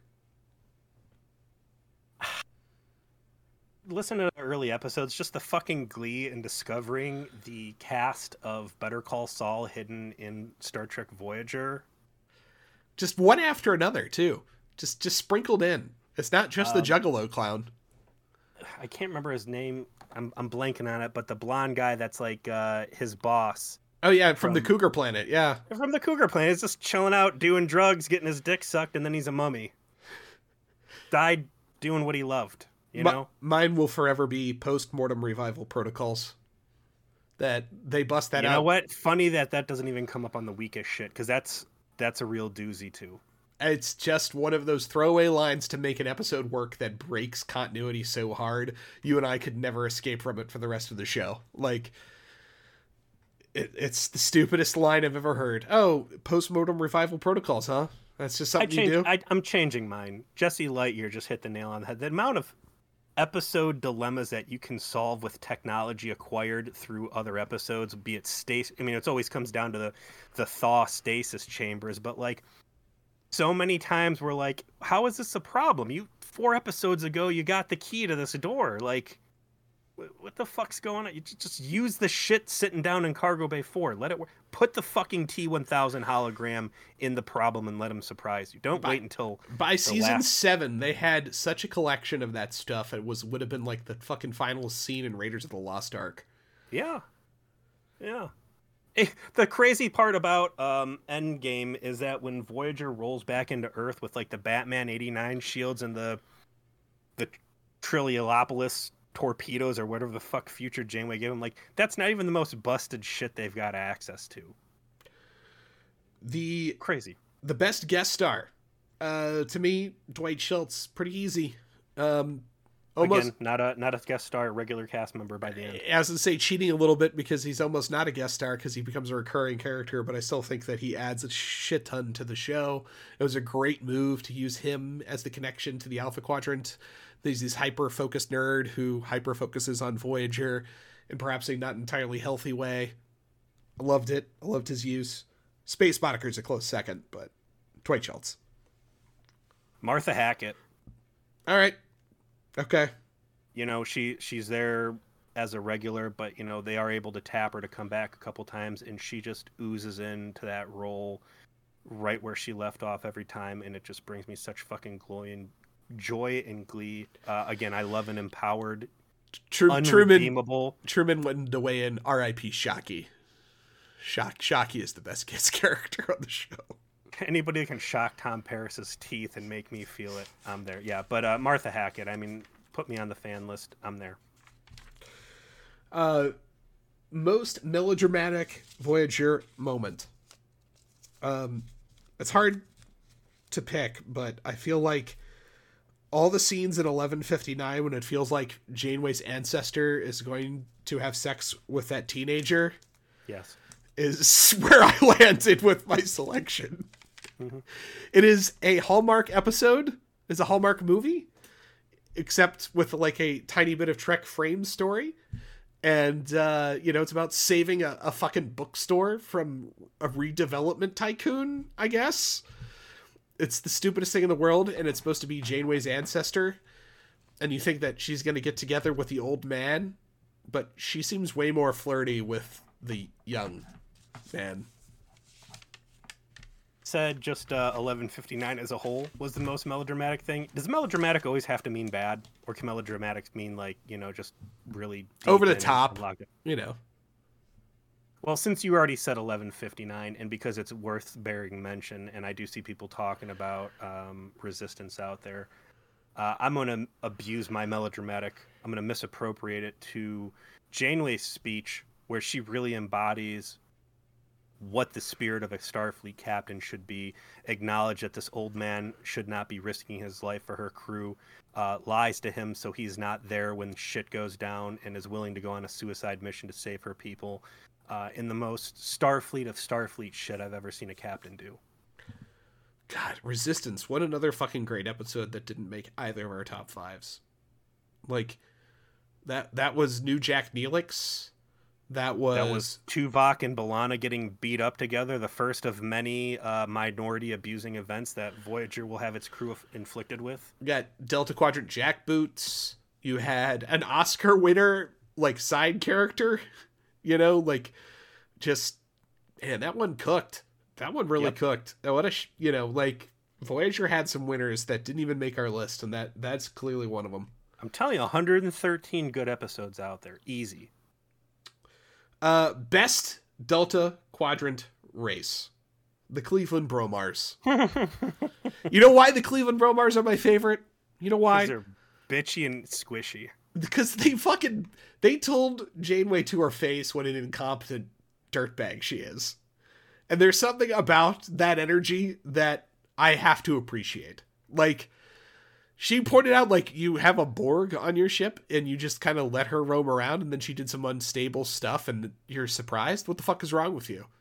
Like, God bless. And everything that they accused her of and warned might happen all happened, and Voyager looked fucking terrible, and then just, created a intergalactic incident to try and fix it before they zooped off. Take that next door rating. I guess that's also one of my favorite V'ger Please tropes, is the ongoing... The next door rating! Yes, of course!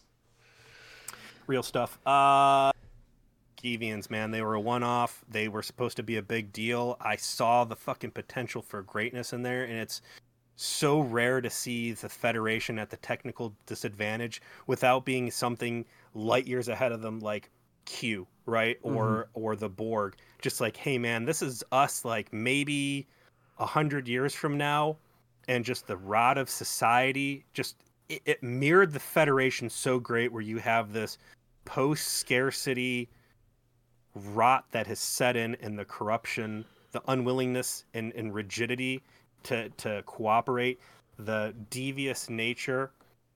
And I think it would have been great to see them just continue to hound and plague Voyager, poisoning planets against their presence, and just being 3 steps ahead of them because of this transportation technology, and just mercilessly hound them because you're bored and don't have anything better to do, and because they got one up on you one time.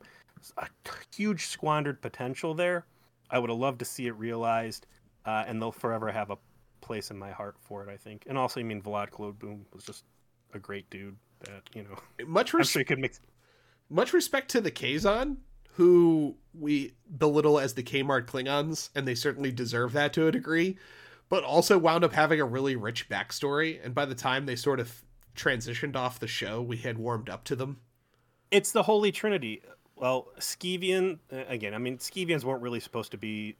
Skeevians did not end up being there for the long haul, but the Kazon, the Vidians, You know, these fucking trash, stupid concepts that by the end not only were serviceable, but were fucking great. The Malorn, who, you know, I'm going to probably call, well, fuck it, we'll get right into it. The Malorn, I'm saying, are the worst Delta Quadrant alien race because they're just fucking Captain Planet clowns. They suck. They're two-dimensional and bad and evil. The last time you see them, they finally managed to salvage them and make them great, only to never use them again. And in the process of the entire thing, managed to make Voyager look like fucking villainous bad guys too, because of their unwillingness just to go to the homeworld and say, hey, quit living in nuclear squalor and killing all your people. Here's our hippie Federation tech. Be happy. And off we go. I didn't put the Malorn as my worst because of the aforementioned we salvaged them at the last second situation. Mm-hmm. Mine is an OG sin. It's the Benean, which are the OG shitheads from Ex Post Facto. I just, okay. I would even mention their true name. I feel like fucking Voldemort's just shown up. Just the look on your face when I mentioned them. That episode is bad in its own way, but it was the beginning of this weird trend that Voyager had this, I don't know, what do you call it, a fetish for aliens in the Delta Quadrant just having nasty crap in their hair or on their head, and that's how you differentiated them. I'm sure budget savers, and God knows where they're putting the rest of that budget. You know, that's they are a placeholder for many other low concept, boring, time waster aliens. And yeah, that's really that genus, I don't know, family, genus, species of time wasters. They all fall under the shitheads. I'm going to jump back over one of the best races if we're talking placeholders. The season 5 bubble neck merchant class, right? You had the bubble neck dude from oh god, was it the slingshot episode maybe? There was the guy with the cool blue coat from Warhead, where you know, just this mercantile class of people that are not the evilest dudes. They're just trying to make a buck and living in the Wild West. A lot of cool one-off character special effects costumes. Yeah, Even the guy. There was that one guy who showed up in that one episode where Kathy's got the boyfriend who hates psychics. Which I love that episode. Was that Repentance? I forget, but they You hated it. Yeah. I hated it, but there was the alien that they find Counterpoint that has the like a fish person kind of affect going on, and it was like the makeup was really good, the prosthetics were really good, and it was like never used again for any reason. So there was some like not even one-offs, like one scene aliens that were really well Raptor designed. Man from Partuition. That's yes, Raptor Man and Raptor Baby. Yeah. So there was, you know, that really, even go to that turd Alice, the merchant that ran the scrapyard. Like, I dig that. And that there was 2 times I think that the Voyager would have to go to like a space scrapyard and deal with people and find out like, well, we're solving the mystery and here's just a cranky vendor, and aren't they interesting and cool and fun to talk about? So not enough of those guys. Not enough fair trade outposts. Not fair trade. Was that fair trade? New Jack Neelix comes back and then they have the warp plasma fireball. Yep, that's fair trade. Yeah, I was confused that with False Prophets, whereas one is one of the best and the other is one of the goddamn worst. That's how I don't confuse them. Mm-hmm. One is this heartfelt episode where Neelix makes a huge character turn into being a really well thought out, character with backstory and stakes and emotions, and that Delta Flyer shit all over and made me stop listening to Delta Flyers. Oh, are you serious? Are you fucking serious? They shit on that episode? Yeah, I was like, all right, I'm turning this off now. That is bizarre. That to me is just such an excellent character piece. Like, first it's, here is this wild Delta Quadrant space station on the fringes of this weird, spatial expanse. That used to be the chute. Yeah, that looks like it was a prison because it wasn't a prior episode. And then on top of that, it's Neelix feeling like he has to earn his place, and he'll just basically be dropped off at the next Talaxian truck stop, which he was eventually, if he doesn't prove his worth. and he winds up doing a whole bunch of regretful shit to try and do that by getting together with an old drug dealing buddy of his, because you get like some backstory, and he wasn't necessarily a good guy, but you know, he's become a good guy, and just, God, there's so much and they shit on that. That would, to me, would be, not to go off too much of a tangent on fucking Delta Flyers, but if I were in the blind going to, you know, like pick out an episode of like, oh, they'll like this one because it's very drama oriented. It is very performance oriented. Like, there's so much to do for the actor there, and that's the sort of thing they're going to be down with because they're both actors. And they shit on it. Because they're not in it? Like, what the fuck? I don't get it. What was the rationale? I don't know. I don't want to talk about it more. God. Gross. Gross! Yeah. All right, so we're almost wrapped up here in terms of awards that we wanted to give away. We've talked about best episodes. We've talked about worst episodes, best seasons, worst seasons, best scenes, weakest shit, best inside jokes. Before we go on any final thoughts about the show, I did want to like make a few thank yous. This isn't the end for V'ger Please. As I've said many times over the last several episodes, we'll be back. We're going to begin reviewing Enterprise actually starting in March. You can expect us back then. We're going to take a few weeks off and also take some time to record episodes and kind of get all of the editing perfect for them as we get out of the gate for that. So you will see us again in the not too distant future. But yet, almost to the day 4 years ago, Peter and I conceived of doing this podcast, and it's been much more fun than I ever thought it would be. I am just overjoyed at the community that we've managed to build. It's just, everyone is really cool, and we all enjoy communicating about Star Trek, and it's hard being civil while we've been doing it. Yeah, like, it's hard to find a group of people on the internet to talk about a shared experience with where everyone is just being cool, right? Like, that it's not, doesn't get weird. You know, we obviously try to steer away from anything along those lines on purpose, and we will continue to do that. But at the same time, everybody else has gotten the hint, because you're all mature adults, because you're all, you know, probably in our age demo. And who the fuck knows? Who the fuck knows? Whatever. We appreciate that everyone has been cool and has continued to be cool, and more than anything, we want that to continue. So thank you for that. Thank you to people like Ian and Sarah for having done our theme music. We've thanked them many times, and, you know, not a big spoiler. You can expect to hear them again soon. Thanks to Mike and Taryn, who are the only people we have trusted to bring on to the show as co-hosts. Who got us through some dark times, particularly some dark Irish times, and Taryn in particular for your willingness to provide the space math when subpoenaed. Thanks to Jack, you know, the worst case scenario game is an all-timer. Thanks to Darius, our meme lord, who came up with a series finale meme worthy of his name. And then thanks to so many of our contributors in the V'ger Please Trauma Support Group, and that. Thanks to Soren for being willing to like reflect the unpopular viewpoint in the comments, especially through Picard and like. I was gonna mention him specifically as like an avatar of, he listens to our show and he's a fan, but he's also like a positive man, you know, like he's very positive in how he wants to reflect his joy of Star Trek, and he's the one that started the.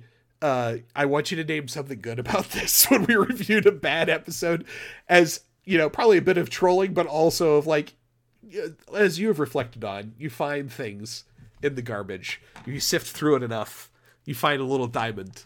And it's good to reflect on that sometimes. So Soren is like the avatar of the V'ger Please Trauma Support Group in many ways because of that. He's here for the hateful journey, but he wants you to do it with a smile on his face. So I like that. I like it too. But we would seriously probably not be doing this if we hadn't developed such a cool community to do it with. So thank you to all of you, and thank you for all much to my wife's chagrin too. I'm sure she. I think she's furious that I'm going in and continuing into Enterprise, and she's probably mad as hell that this 1 hour podcast just turned into 2. So well, I'd like to say a thank you to my wife, who will never ever hear this. For putting up with my nerd shit. You thank Casey a lot for something she'll never listen to. Stevie has I'd like to think my secret fantasy is one day my kids, once they're over the age of 18 and already swearing like sailors themselves, will for some reason listen to this stuff. And I don't know, if I die in a car accident or something, there's some part of me on the internet that I can be kind of proud of if you're a Star Trek fan. Otherwise, if you're my boss or someone, I never want you to hear any of this stuff ever. To my own wife, Stevie, who actually soldiered through a high percentage of the show for the first, I'm going to say 4 or 5 seasons before she started tapping out more. This is much easier to be done with the support of one's spouse. So thank you to her. And I think she actually has a decent chance of hearing that. So, and again, watching this with you, going super nerd on all this stuff, having people to turn around and talk to and getting fan feedback. Like, I don't know what Voyager was supposed to be when they conceived of it, but I can say that my experience watching this, my popping my cherry watching it as a Voyager virgin. Ooh, Voyager virgin. What I'm glad we never discovered that term until the very fucking end. Has been amazing, and take all the great TV out there right now, the genuine joy that I've been able to get out of such an old fucking 90s relic, just off the charts. Great time.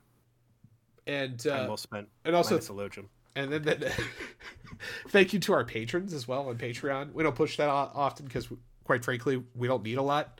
Just because we're just trying to cover our costs. This is entirely for fun for Peter and I, and not something we're trying to make bones off of. But to those of you who have contributed so as to offset some of our costs, we appreciate it. And I think Peter and I are serious about maybe our next Patreon episode being a fucking Tank Girl review. So if you're into that, head to our Patreon.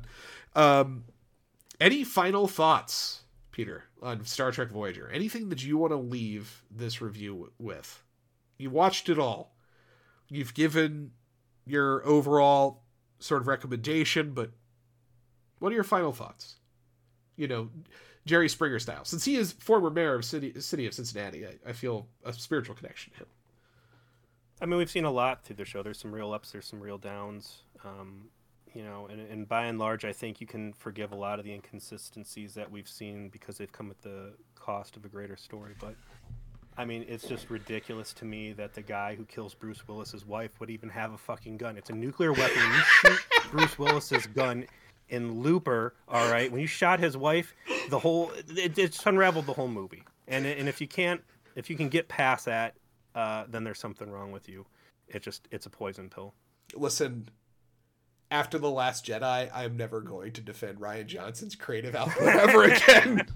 My, how the mighty have fallen. Things change. Oof. Things change, my friend. All right. Well, good times. Good times, everybody. Again, we'll see you in March for our first regular episode back. There might be something for our patrons between now and then. We'll let folks know. We'll obviously continue to be active via social media and on the Future Police Trauma Support Group. So you can count on us there, and give me a minute or two, and I'm going to reopen the Discord if anybody wants to come hang out. You'd be welcome to. I know Peter's probably got to tap out, but oh yeah, I gotta deep trouble. So it'll just be me. But thank you to everybody, and we'll see you soon.